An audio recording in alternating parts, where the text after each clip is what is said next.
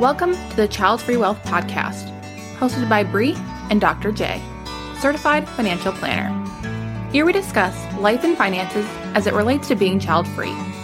This podcast is for educational and entertainment purposes only.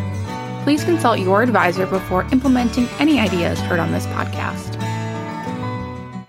All right, Child Free Wealth listeners, I've got a bit of a soapbox today, and hopefully Bree will talk me down. I don't know if she's going to talk me down on this one. Twice recently, we've had colleagues say, hey, I was looking at the Child Free Wealth website, I looked at your About page, and I thought Bree was your wife. I'm going to start off by saying, Bree is not my wife. Second thing, what the heck? Why is there an assumption that because I guess I'm male, she's female, and on the same About page for a company, and we do a podcast together, that we're married? Yeah. I don't get this. You know, I said this to Bree, and it kind of bothered me quite a bit. And she's like, well, I've seen it before. And I'm like, that doesn't make it better. I didn't say that it was better because I've seen it before. There has not been a job that I've worked at where I haven't been confused as the wife. And I think that really... Is that because your wife material? Like... I don't know, but my favorite... If I'm feeling like a little bit irritated, I'll be like, that's cute. No, I'm gay. And then it usually makes the person who says it really embarrassed. That's kind of how I tend to respond. Let's talk about this. All right. Previous episode, we talked about we were at the FinCon conference, and I was sitting there in a room, and somebody said, you know, they were going to go to such and such session. And they're like, yeah, but I'm done listening to old white men talk about their business. And I'm like, okay, I'm with you. First of all, I can't change my gender, my race, my anything. So whatever it is, diversity is actually a core component of what we do as a company. I'm trying to hire people that reflect the community we serve, child-free folks as a whole that are serving child-free folks. Actually, part of the hiring is a question of why do you want to serve child-free folks? But I'm going to be honest. A lot of the financial community is white men. They call it old, pale, and stale, right? I see it. I can't change it for me, but I can change it for the rest. These like misogynist beliefs that Bree's getting ahead because she married me or something, which just pisses me off. Yeah, no, definitely did not happen. I'm getting ahead because I worked my ass off for things, and I asked. That is true. And I try to find the best people to serve clients, the best people to be part of our team. I don't care who they are, but help me understand, Bree, why somebody would look at our About page, and just because we're on the same page, Ashley's also on there. They said, well, Ashley's obviously not there because Ashley says something about her relationships. And they said that I should put a photo up with me and my wife so that they know that Bree and I are not married. Yeah. This bothers me. Yeah, that bothers me too. Like, I don't think... Would you put a picture of... On your About pages at work, do you have your spouse pictured? No. That's... Well, hold on. In the financial world, it is normal to have a picture of your spouse, your kids. This is what you do. You're out like at the soccer field or something. Yeah, but I've also seen a lot where it's like... I've seen substantially more About pages that do not have any picture of anybody other than the employee. And I've seen with pictures of like spouses and kids, things like that. And I don't think that we should be required to put our entire selves online. Like, we've had plenty of discussion about personal brand versus company brand. And I say, you know, like, I don't want, both of us are in the same camp of like, we do not want personal brands. That is not interest for us. Like, we don't want it to be where we have to be in the same positions forever and ever. We want it to be a company. Like, anybody who's working with us is helping to serve people. And so, like, you don't need to see my wife. No, sorry. And like, you don't need to see his wife. But help me understand, Bree, because you were the first one to bring this to me. And actually, you've had this twice now that somebody said that they thought we were married. Yeah. Why? Why the assumption? I think it's just the typical old school thought process that the husband runs the business and the wife helps. And so obviously, whoever the woman is has to be the wife because she just helps out the business. Even obviously, it's not because you're smart and you can do the job. Yeah. Like, and by the way, the people that have brought this up, they're not old. No, not at all. They're younger than me. Mm-hmm. So is this just like a societal thing or what? I mean, what's your belief on it? I think it is definitely a societal thing, especially depending on how you grew up. And if you saw the concept of husband runs business, wife helps, then you're more inclined to see and think that. And I've had this discussion with my friends. I was like, guys, this is what keeps getting said to me. And they've grown up in completely different areas and environments. So like I never would have assumed that or thought that, like why? And so I think it just has a little bit to do with where you're from, but also society as a whole not viewing women as necessarily equal or worthy or anything like that, there to help, especially if you come from a religious background. Like you are the helpmate and you help your husband succeed and get to where he wants to be, and you support and you do all those things without complaint. I say about my life, we moved 1,200 miles for my wife's job, and she got a great opportunity. She's the Rose.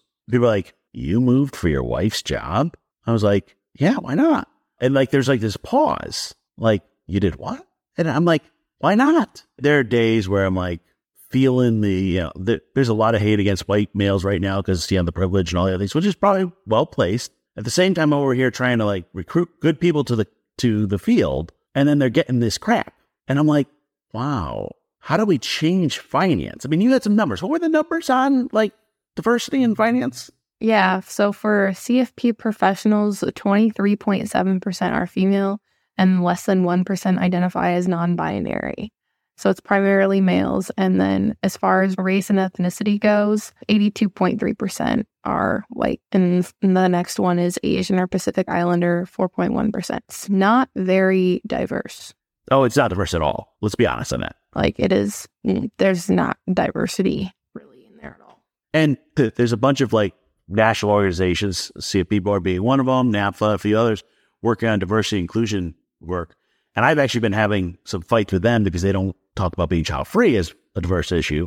They talk about being LGBTQ plus and other things, but I'm like, and child-free. Like, I'm like, just like add it on. Finance has a huge diversity problem. So I wonder if, I don't know, you and I were running a cupcake shop instead, would it still be that you're my wife? Yeah. I mean, I worked at a restaurant and I got confused for the owner's wife on multiple occasions. That happened. Same with another business. So it was like trailers, cars, campers, different things like that. I was still the wife. I don't think it matters what industry in. I think it's just a society as a whole. So how do we change that? I would love to tell you an answer, but I don't have a good answer. All right, let me ask it a different way.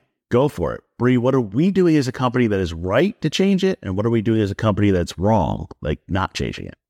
I think from a perspective of confusing people is we do talk about our wives and things like that. We'll mention it, but we don't ever say anything. So I think that causes confusion and just contributes to it, but also that shouldn't. This is a really hard question. I don't know. Obviously, we shouldn't be doing this podcast. That would confuse it. Yeah. No. We're going to include in the show notes, we have a core principles that our company is based upon. And in like diversity inclusion, part of that is all in there for a reason, because it is a core. And then, by the way, we talk about like getting out of debt as a principle. Like, you're talking about diversity as a whole. Well, when you're asking a question, I thought. Well, I'm going the next step. Wife thing. Yeah. So we go from the husband and wife thing to diversity. What are we as a company doing right, and what are we doing wrong? What do we need to change? Because I don't think we can change people's bias, let's call it. But what we can do is try to bring a different group into the finance world or different environment into the finance world, or we can be our own change makers. Yeah, I think it's really hard right now because we, are working to recruit people who have CFPs, and the industry isn't necessarily, there aren't a ton of diverse options there. It's pretty old, pale, and stale, as you say. I would love to eventually get to the point where we offer scholarships for people to get their CFP. There are other scholarships available too, but I think it would be really cool to be able to be like, hey, if you want to join, like, believe in these principles, here's a scholarship you can apply for to help bring on more people with diverse backgrounds. Because otherwise it can be hard to get your CFP education done and pay for that, all those things. I will tell you, we just posted for a job. I had like 60 applications in the first week, which is actually great as far as applications. I don't know if we broke 25% that were women. I can tell you we interviewed a whole lot more than 25% that are women intentionally. And the hard part is getting into finance. So if you're going to become a CFP, you got to have a bachelor's degree. You got to have 6 more classes. You got to have 4,000 or 6,000 hours of experience. And let's be real, I can't pay for everybody to go get their CFP and to get the training at 6,000 hours. I'd have to make a 2 or 3 year commitment to people so that we can make them from scratch, so we can bring more people in, which I'm going to try to do. But frankly, that means I have to bring them in as like a lower level intern, something, because I can't afford to pay for 2 years of training for somebody just because the numbers. But I know it's the right thing to do too. So like, little behind the scenes here, Bree reached out. We were in a child-free group and said, hey, I might be interested in doing some of this finance stuff at one point. We had a conversation for like a month. It was at least that. Yeah. Back and forth. And I saw in Bree, yep, absolutely. This is somebody who can come on board. She can help on marketing, but she also has it. She has the skills. And Bree's going through all the process, but it takes a while. Like we're talking about, if we want to like change the diversity of CFPs, each one takes 2 to 3 years to change. And by the way, that's 1 out of 80,000. Yep. It's a lot. Like it is a long process and it's hard to do. And I'm probably not the best to speak on it just because I got in at a good time. And so now we've realized like we need more help a lot faster than we expected. Well, and that's the problem. If I need people that are ready to go, I have to go with the pool that's there, which is not diverse. Yep. Now, let me ask you a different question. So this is one I've been debating is, do our people need to be child-free? Yeah, we've had this conversation. I think to understand it, like, and work with clients, I think they would appreciate that. I'm not 100% like, yeah, you absolutely have to be child-free for everything. Like, if there's back-end stuff, I'm okay with that. But you need to be respectful and kind and not a jerk about it. So we actually, in the job posting, we asked the question of, why do you want to serve child-free people? We're not saying, hey, you can or can't be child-free, but you have to understand why you want to serve this population. If we look at the data, we don't have it. We would probably see there's very few child-free folks in the financial world. I don't know. If you look at our socials, something like 80+% are women. Yeah. Well, what I really want are child-free women in finance to serve child-free women. Literally, like, I know one CPA, I know one CFP, 3 CFPs who are women who are child-free. They don't all serve child-free function, but like I know a few. They're like, I can literally count them on one hand. They're not many at all. And that's hard. Like it's not a diverse pool. It's a very small number. This takes lots of time to get and earn. And that's not achievable it is achievable if you go through it. It is not realistic for everybody to be able to have that timeline to go through it. By the way, if you're listening and you want to get into finance, feel free to email Bree or I. We'll hook you up with some scholarships, different things you can apply for. There's ways to get in. It just takes a long time. Yeah. We will go out of our way to help people. I do intro meetings with people all the time and kind of informational interviews, try to put them in the right direction. And then they're like, that's a lot of work. And I'm like, it is. And by the way, you start off, you're not making much money. You make good money in the end, but you kind of start off making not so great money. Yeah. Like I literally put in our ad, this is what we pay per hour. We don't pay the best, but we train well. Mm-hmm. And I had to be honest with that. And I think the hard part, though, is we get stuck back to the assumptions like, Bree is my wife. Yeah, which is not true. And it's like, the assumptions suck. Because it is kind of, I don't think people realize when they assume those things or like make those comments, how they're basically degrading the person they're asking that to. I got here because of the work I did and the work I put in. And that's it. I'm with you. All right, so we try to hire diverse people. We try to support it. We try to change it. We get still. Yeah. We get still. So, Bree, I wave the magic wand. You're in charge of the company. You can do whatever you want. What would you do? What I do? Oh, golly. There's a lot of things I would do. Just kidding. For this issue. For this issue. Long term, would love to be able to take more people who can take more time, kind of like the path I'm on, where it's a little bit longer to go through training and earn their CFP, do all of that, and also like cover that, basically tuition reimbursement for that. And yeah, I think just do more outreach to get people into the industry.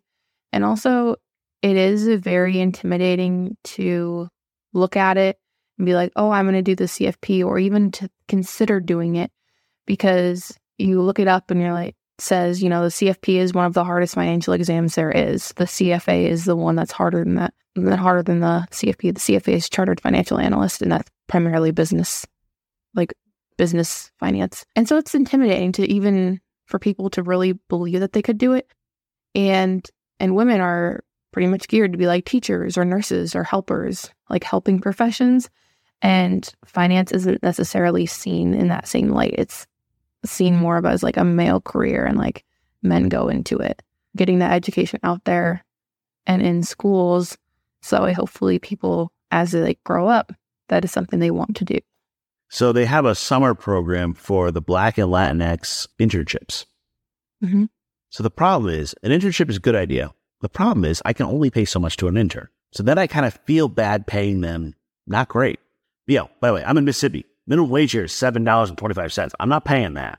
But like literally I could pay him $7.20. I'm like, I'm not going to insult somebody with that. Yeah. All right, Bree's in charge of the company. How much of the company profit, the company's money, do you put into this initiative? And by the way, learning is at my core. Like I'm 100% with you on the beliefs. The question is, bottom line, how much of your money are you willing to put in to train the next generation? Yeah. I think we usually talk about like learning being 10%. Like now when we say learning, like very dedicated learning, like I have to read a book every month for book club and read other things or go to webinars being 10% of the job.